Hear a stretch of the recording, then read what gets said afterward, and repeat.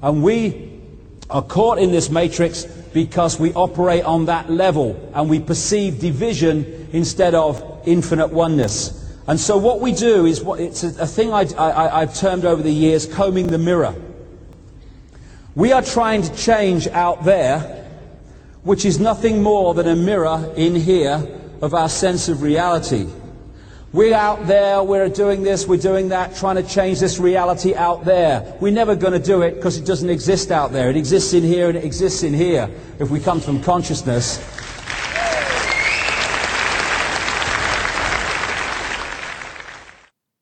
Hello and welcome to this second episode in the Reading David Icke series. This time we'll be taking a look at David's 7th book, Heal the World, a do-it-yourself guide to human and planetary transformation. 7th already, I hear you say, but this is only the 2nd episode. Well, in addition to the 2 early books on football and environmentalism, I've had to skip over the 3 that came after the Truth Vibrations, as they're just not available. Not to worry, however, there are plenty more to go, and today's is the last one that can be read in anything like a single sitting.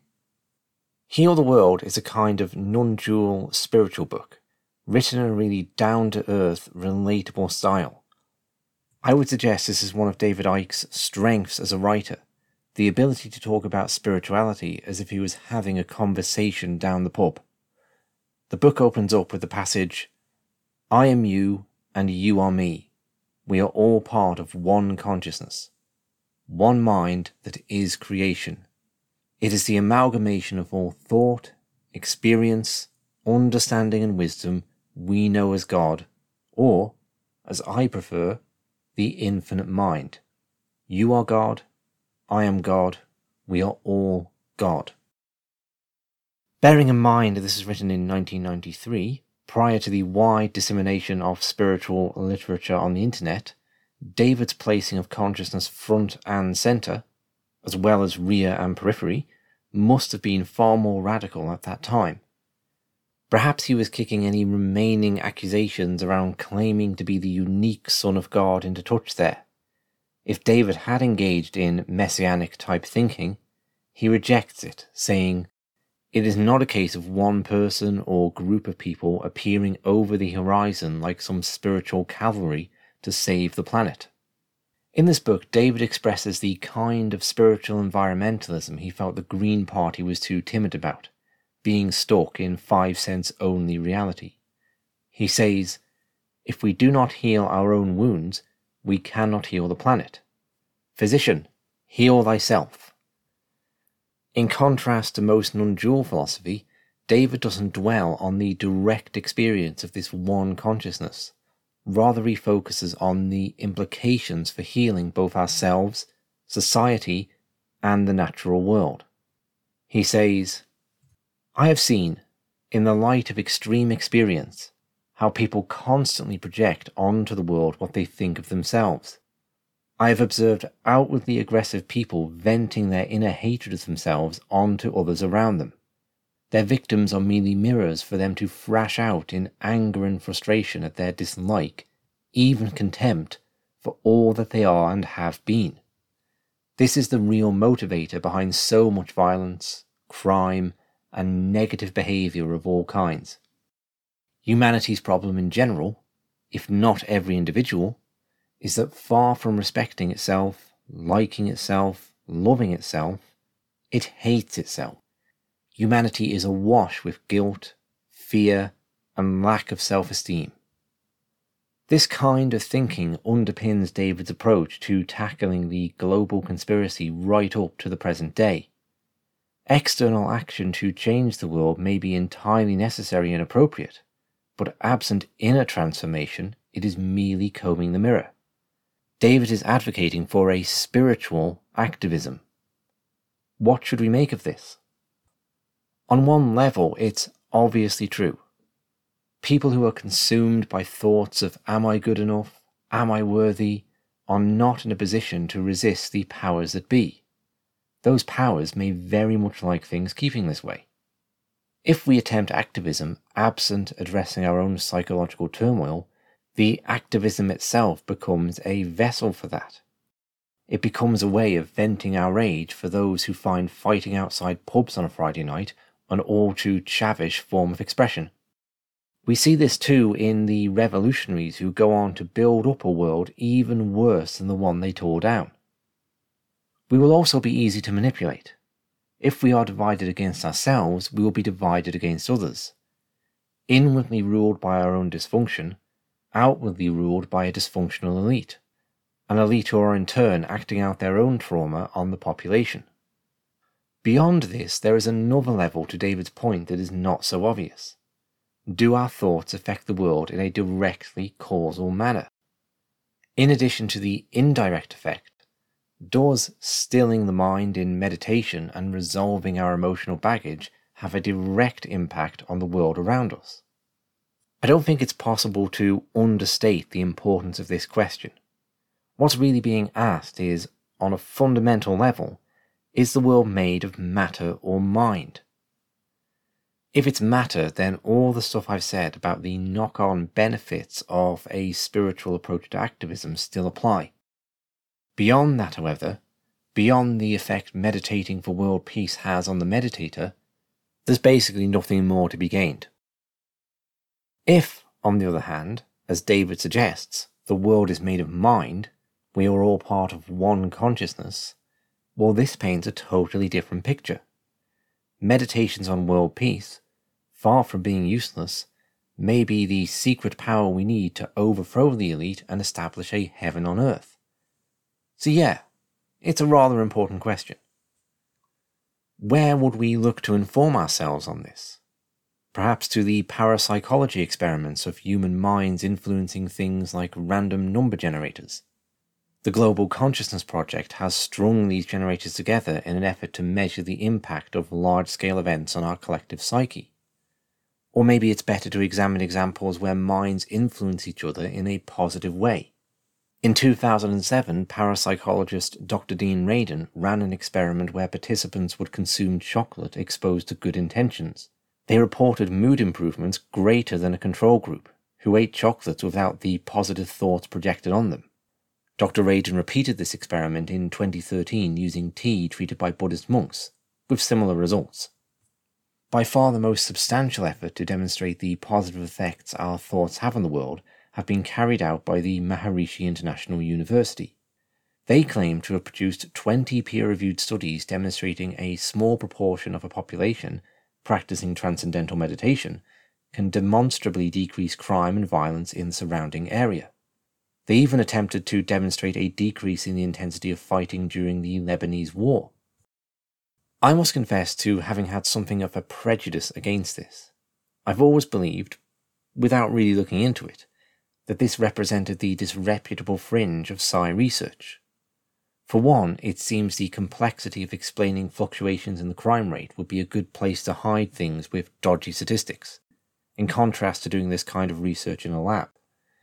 Even with the best will in the world, it still must be very difficult. Secondly, transcendental meditation has the reputation of being a bit of a cult. This isn't just prejudice, it's fully deserved. At least that was the case when its founder, Maharishi Mahesh Yogi, was alive. I don't know if it's still the case today. I recently read the book An Antidote to Violence, Evaluating the Evidence, by Barry Spivak and Patricia Saunders. As the title suggests, it evaluates the evidence for the Maharishi effect. I know something next to nothing about data analysis, so I'm easy to take for a fool. But I have to say I was really impressed with the seeming thoroughness of the work. I also acquired a copy of a book called Voodoo Science by Dr. Robert Park. This is the book I see people who dislike transcendental meditation, possibly of good reason, cite to rubbish its violence-reducing claims. In brief, it was a truly dreadful effort, relying on cherry-picking statistics and ad hominem denunciations. So maybe I've been wrong on the so-called Maharishi effect. The jury is out for me then, and this is a theme I'd certainly like to pick up on in the not-too-distant future. The possibilities are exciting, but also terrifying. Imagine the level of responsibility of finding our thoughts were really shaping the world. Would you even want such a thing to be true? Indeed, it didn't take long for the shadow of this to manifest in transcendental meditation. In her book Maharishi and Me, long-term student Susan Chomsky records the dean of the Maharishi University calling a student and blaming him for the hostage crisis in Tehran. He wasn't calling one of the Iranian students who took the American embassy staff hostage, in case that's what you were wondering. No, he was placing the blame on an American student thousands of miles away because he'd missed a meditation session. The dean saw a causal link between these two things. One further thing I'll draw from Heal the World. We are introduced to David Icke's iconoclastic thinking. His ability to question everything, to unpick society structures, to constantly red pill. I'll quote one of his thought experiments exposing the ludicrous nature of received tradition. He writes, "Imagine that the church did not exist, and along came a group of people with a book of ancient texts. We don't know who wrote them, they would say, and we don't know when they were written, or in what circumstances, or how much they've changed over the centuries for political reasons, or how much of the original meaning has been lost in translation. But we know it's the word of God and all accurate, even though it contradicts itself constantly and in part is a justification of violence, slavery, and the suppression of women. Now imagine what we would think if the BBC came out and said they were going to give 3 guaranteed airtime to this new religion, and that this airtime would not be there to debate and question, but to give this religion the platform to say whatever it liked to promote its beliefs. Imagine also our reaction if the British government announced that it was going to make compulsory the teaching of this new religion in the schools, and that it would be taught on the basis that it is historically accurate and not just a story that a certain number of people believe to be true. Think how we would react.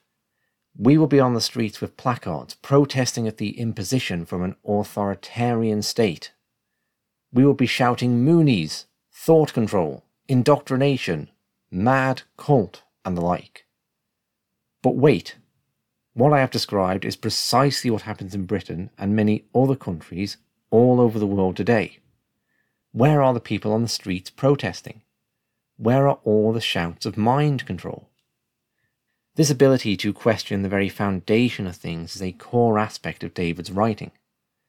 I'll play us out with a clip from his 2020 Skeptical interview to show where it's at in the present day.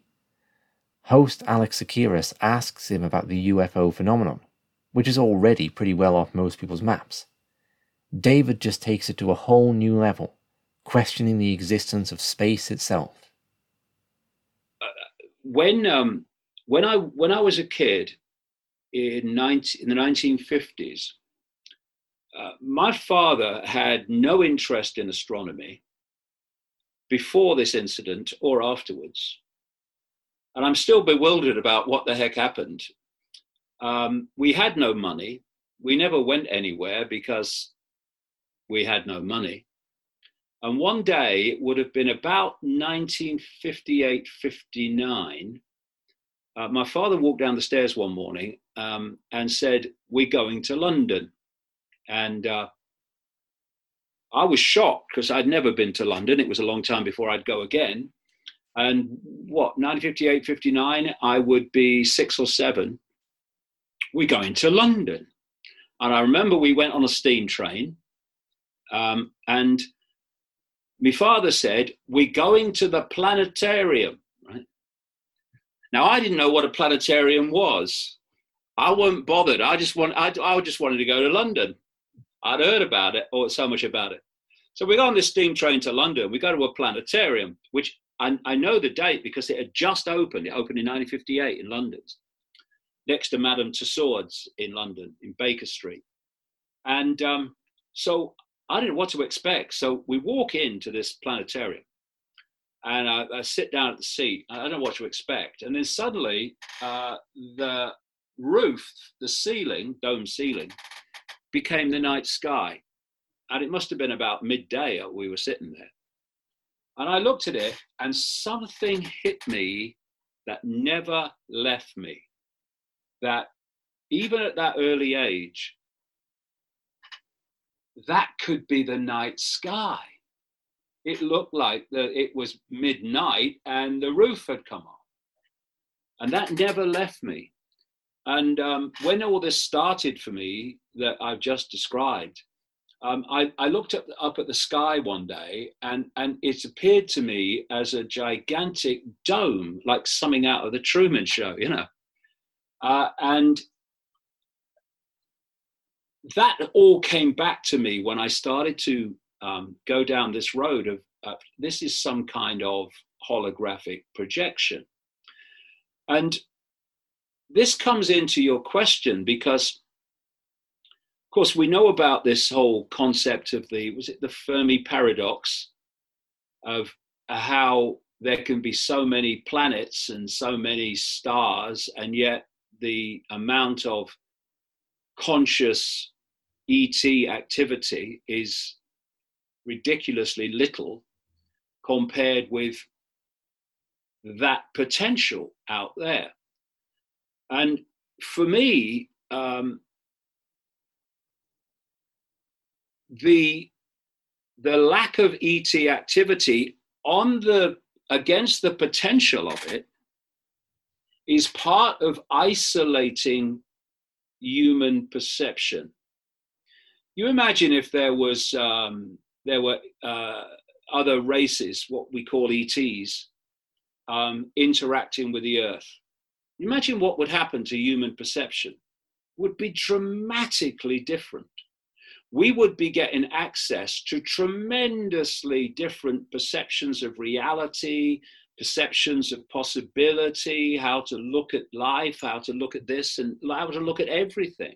We would be in a completely different knowledge base. But if you can isolate or perceptually isolate people to the point where there is no out there, or perceived to be no out there, certainly no conscious interaction, then you can isolate this bubble again, and you can control what? You can control the information that the target population receives, which leads to its perception, which leads to its behavior. And I'm not saying, not for a second, and I wouldn't because I don't believe it's true, that what we call ETs can't come into this projected reality, both malevolent and the other kind. But it's my feeling that this reality, this astronomical reality, is not teeming with life as you would probably expect it to be. Because if it was, the ability to control would not be a tiny fraction of what it is. It'd be impossible, in fact. There'd be too many sources of other information. And I see this one planet, this one green, from a human physiological point of view, inhabitable planet, which according to mainstream science anyway, compared with the projected size of the universe, is about a billionth of a pinhead. And then I see all this other potential for life, planets, stars, etc., that appear to not, certainly within the frequency band of human sight, not to be inhabited. And it makes no sense to me whatsoever that a planet so small should have this phenomenally beautiful environment, very unique environment, and then you look out